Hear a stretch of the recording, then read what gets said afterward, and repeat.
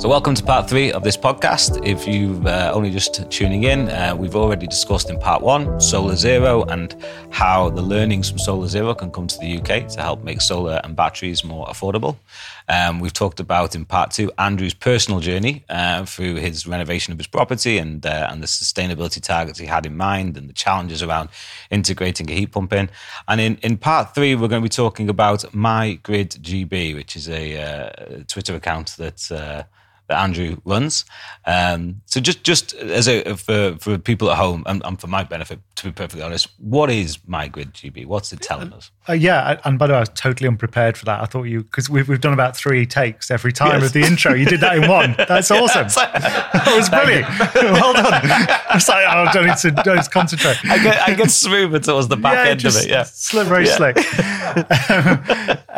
So what's MyGrid? So I was doing a PhD at Durham Uni and in renewables, and everyone was like, flipping heck, Andrew, what's the point of this? That wind farm up the road from me, it's never spinning half the time. Yeah. And why are you putting solar in the UK? It's dark, I was like, oh, bloody hell. And I was sat looking at all these numbers, like spreadsheet geek, all these numbers about what renewables were doing. And I thought, we've got to start telling this story. We've got to start communicating better about energy transition. And then I thought, actually, if I do that in the way I initially wanted to do it, it's going to have so much bias on, it's going to lose its credibility. So I didn't want to be going, wind's amazing, wind's going to change the world, look at renewables, aren't they wonderful? So what I decided to do was I set up a little bot, and every 4 hours at MyGridGB, it tweets out where Britain's electricity is coming from. And so it gives, say, this moment, 40% from gas, 30% from wind, 10% for nuclear, whatever it says. And it tells you how much carbon we're producing and what that is relative to a 2030 target. And I thought, this is fine, put some data out, loads of energy geeks would be really happy. And it very quickly snowballed. So one of my early followers and engagers was Robert Llewellyn he does the Fully Charged show. Yeah. Really, really. And was Crichton as well on Red Dwarf. It was Crichton and Red Dwarf. That's how I know him. Yeah. Also the one I wanted to be in Red Dwarf. You know what I mean? It was great. And he was just really great. Like he did a couple of retweets and it just spiraled. And now I can get like 1 million impressions a month on Twitter. Really? And because of the lack of bias, all I do is give statistics, and I've embellished it now with how much over the last 4 weeks, how much over the last year we got from different sources.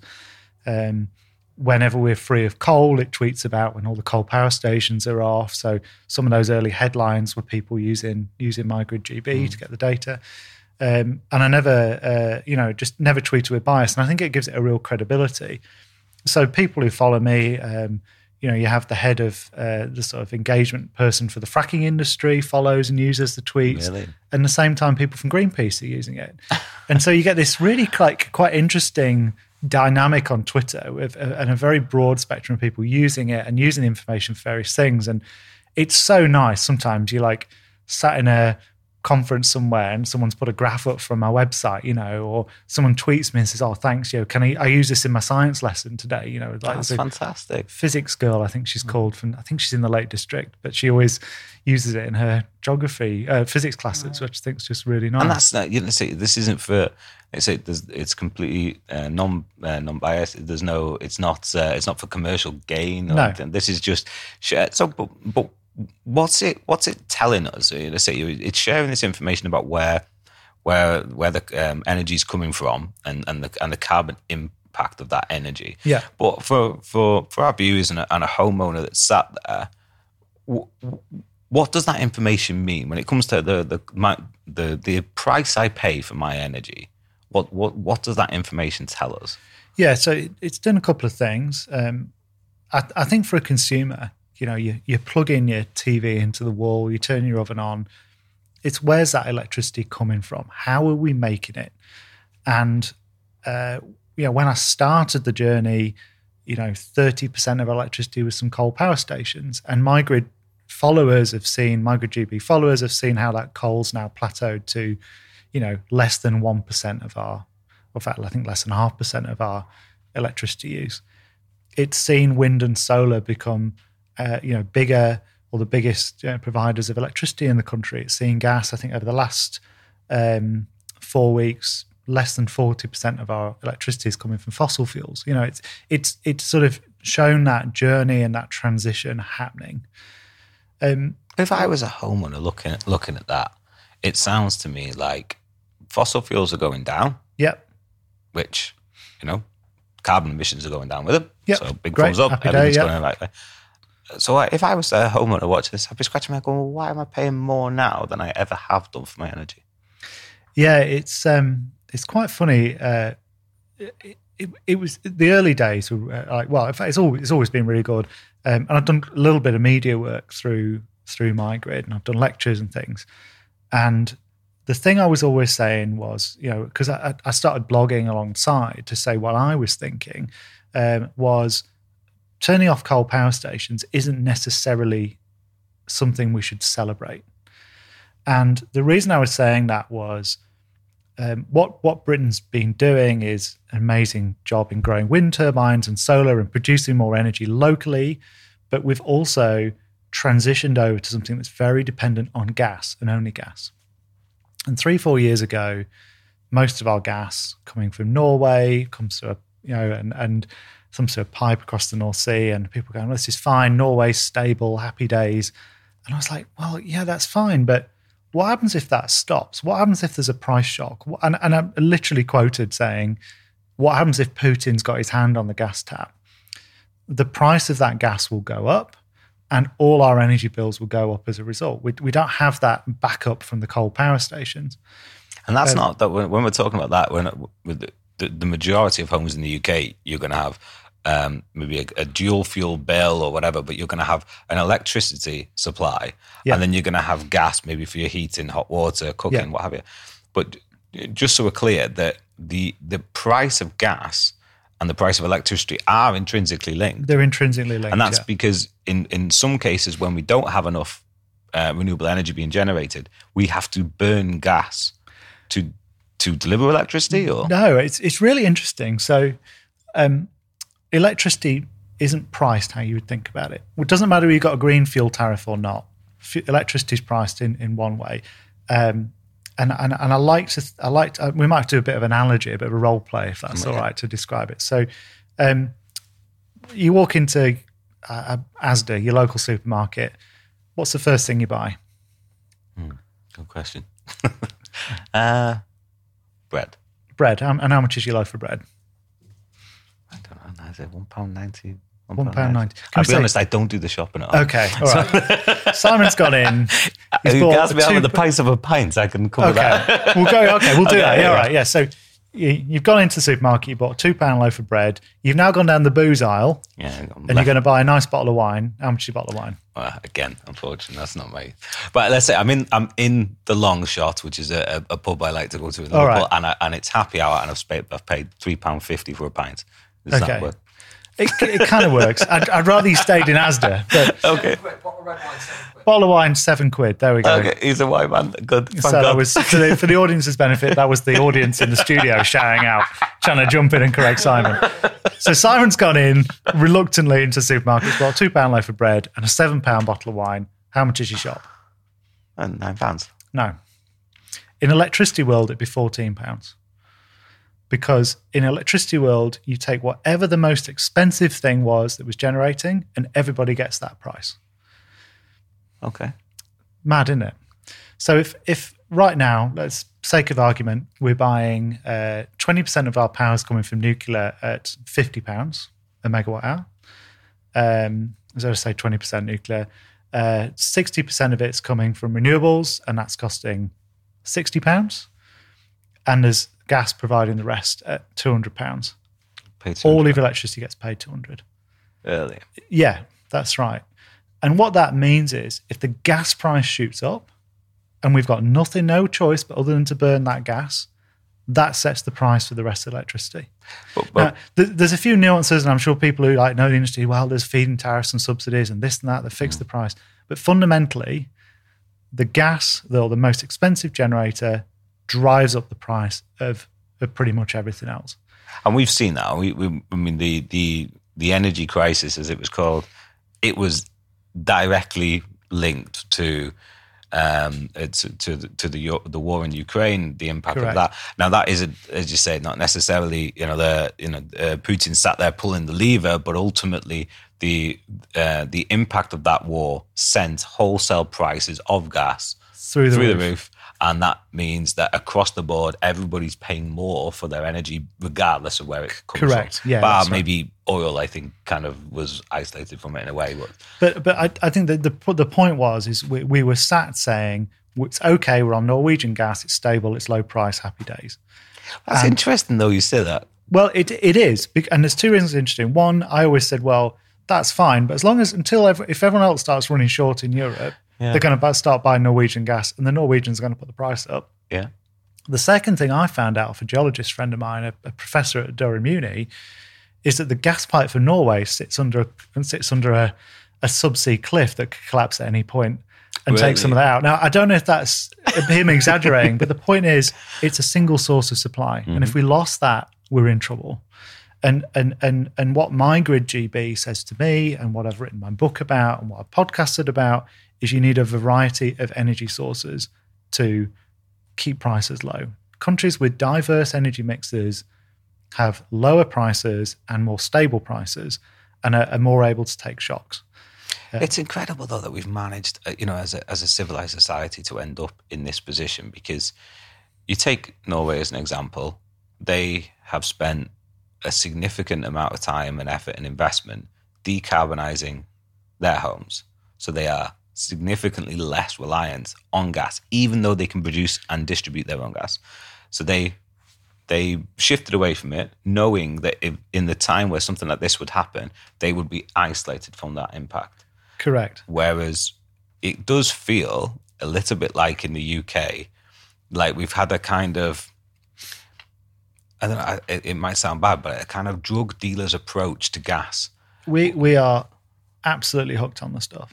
But this energy crisis, the bang on it about Putin's fault, war in Ukraine, it's total policy failure in my view.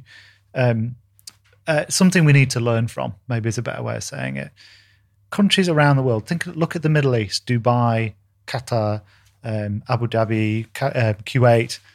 They're selling all around the world and they're investing it in their economies. Australia is selling minerals, coal, and investing it in their economy.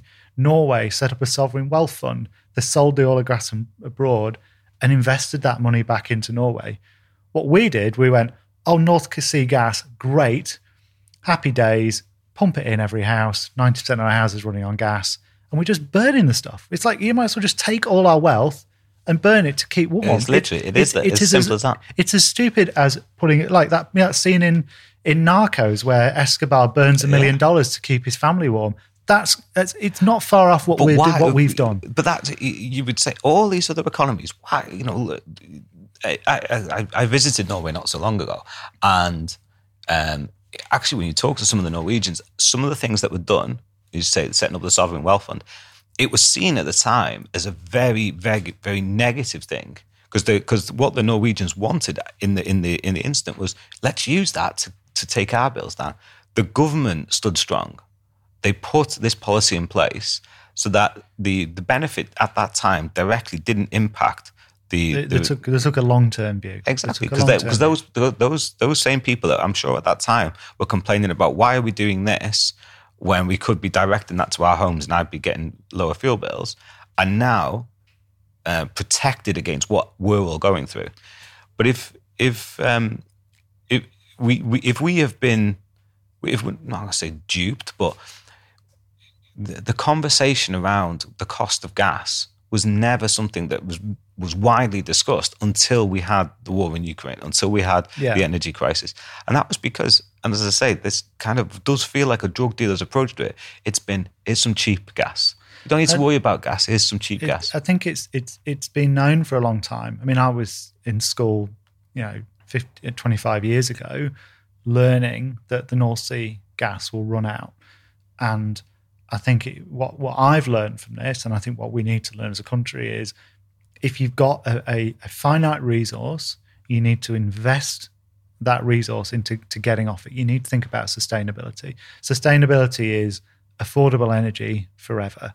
It's clean energy forever. Sustainability is not plastic packaging that you can only use once. It's reusable and recyclable and materials, for example. And I think that sustainability mantra is actually really, really important. And I hope that we're not, we're very good at looking at single issues. Like, for example, it's Putin's fault with the gas. It's a gas problem, when actually there's a lot of things going on at the moment that we need to be addressing. Yeah. On the gas front, a simple thing that we could do is decouple the price of electricity from gas, for example.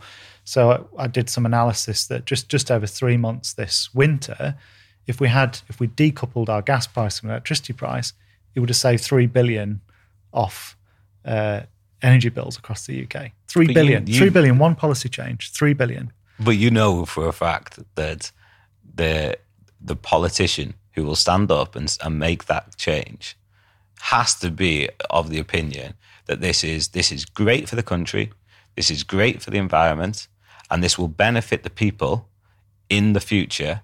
But when they first make that change, it's going to have an impact on people's pocket.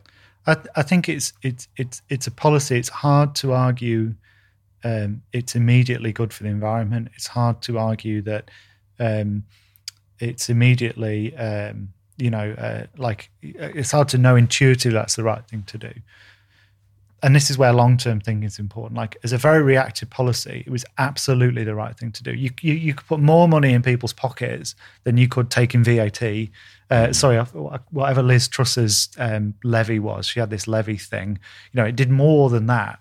But I think practically it's moving our energy policy from something that's very reactive to something that's very future thinking and sustainable. A bit like what Norway's done, and that's kind of, I think, like my motivation in the industry is, and what I'm learning from MyGrid is about how do we transition, and it's an orderly transition. How do we transition in an orderly manner off of fossil fuels, which are fundamentally the problem, and as they get less and less, and we're using up more and more of that finite resource, we're going to end up with more of a problem. So it's about getting away from that. And we do have these we do have renewable resources. We have an extremely windy country. We are an island. We have access to hydro.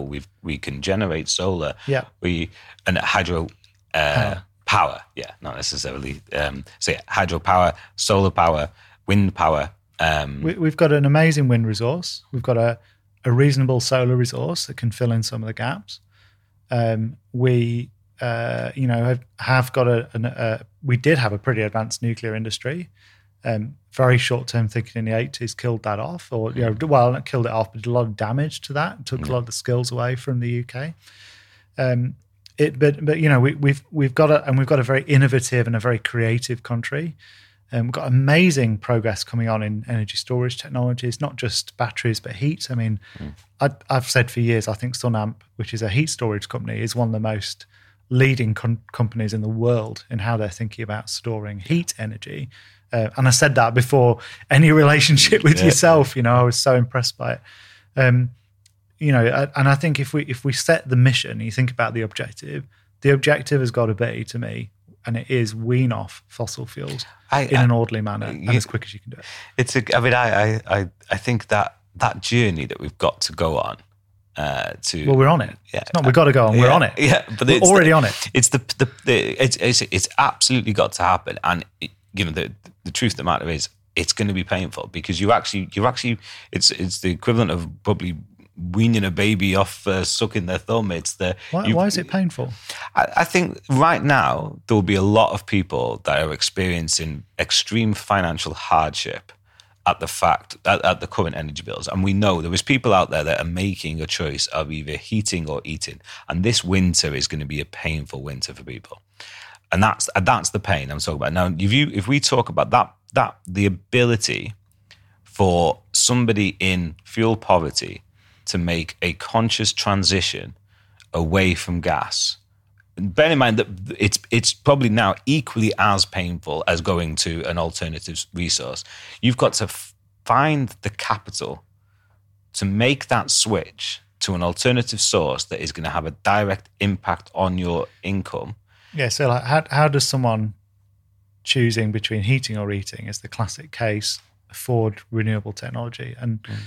And you know, it's absolutely how you got to think about it, because to get to net zero, we need everyone to be able to access low carbon tech, and as a society, we've got to reduce energy bills because there's too many people losing out and suffering. So when you say, I do disagree with you. I don't think the journey needs to be painful. I think it's the opposite. I think it should be about improving people's lives. And I think it can be about improving people's lives. And that's not just because, as I think, the planet can't cope with what we're doing.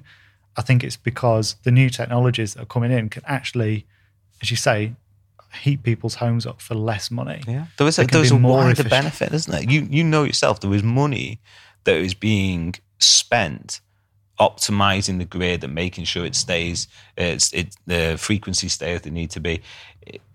If we were to redirect some of that capital and into making homes, make that transition, and make a clear business case from a financial perspective for the customer, make a clear business case from a financier and a lender's perspective to support that transition into the home. This is what you're doing in New Zealand, where you're helping people make this transition off fossil fuels into solar, into battery, in a very compelling way that is not costing them more than what they're currently paying now. Yeah, and it stabilizes the bill as well. I mean, I think it'd be hard pressed to find someone who thinks that gas prices or wholesale energy prices will, over the long run, decrease. They should fall a bit after this mini crisis we're in. But I guarantee in the next 30 years there'll be another fossil fuel crisis, probably two of them. Well, this is it. We've got to do as others have done in the past. We've got to use our clean energy resources, wind, solar, hydro, to reduce our reliance on gas, so that we are just as the others have done before. We are in far greater control of the assets that generate our energy. Yeah. But it does feel like there needs to be some state-owned assets within this mix, where at the moment it seems to be everything is contracted out to other people to build resources for us. You know, where is our kind of UK government-owned assets that enable us to say, "We'll tell you what, we're gonna take a hit on that"? I don't know. Like it's like, I mean, I worked in development of solar and wind and batteries, and competition's been really effective at driving the costs down. That's true. It's been really effective at deploying rapidly. It's been really effective at finding solutions to put in that help communities, etc. And I think to try and competition can be really effective, and use it in the right place. And where you kind of want competition is on the generation, building power stations. Where I don't think we need necessarily the competition is on, and where we don't have competition is on the power grid. So the power grid in the UK, there's one of them. There's one cable goes into your house that gives you power. And in a lot of countries in the world, including New Zealand, those networks are owned by you. They're all owned by the consumer. They're a community asset. They're not paying a shareholder somewhere off on the other side of the world. They're owned to the community. And I think that's something where we can start to look at. It's a natural monopoly. It's not something where competition necessarily helps you.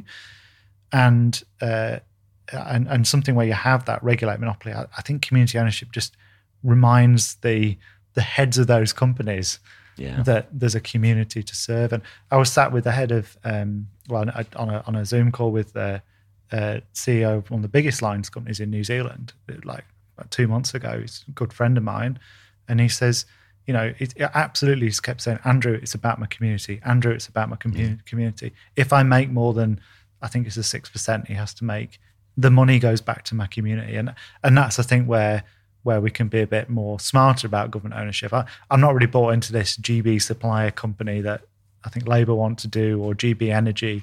I don't think it's putting. I think it's taking away competition from where you need it, and that the focus to me should be on the sort of more regulated monopolies. Yeah. But it's really interesting. How long have we been talking? 20, 25 minutes? I suspect we could do about 4 podcasts where you and I just chat about the energy transition. It's so interesting. It's in some cases it can be literally, it's that granular level of somebody on a prepayment meter and saying, well, I can't afford to put that in because I've got to go and do the food shop today.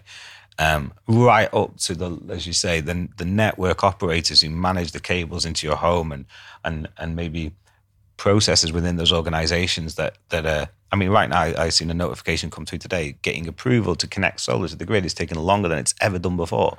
It is a utility scale project. Yeah, it's a domestic scale now. Really, actually, there's a blockage at the moment in processing domestic G89, I think it is, applications to connect to the grid.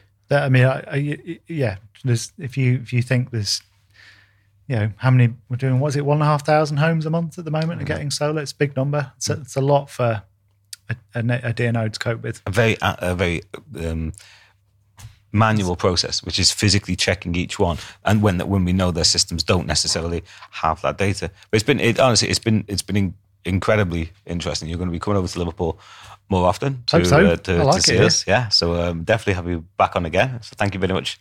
Thanks for your Simon. time, and thank you very much for everybody for watching. As I say, you can register for the Heatio Energy Challenge Group by visiting heatio.co.uk/energy challenge group, and follow us on our social media channels. Thank you for watching.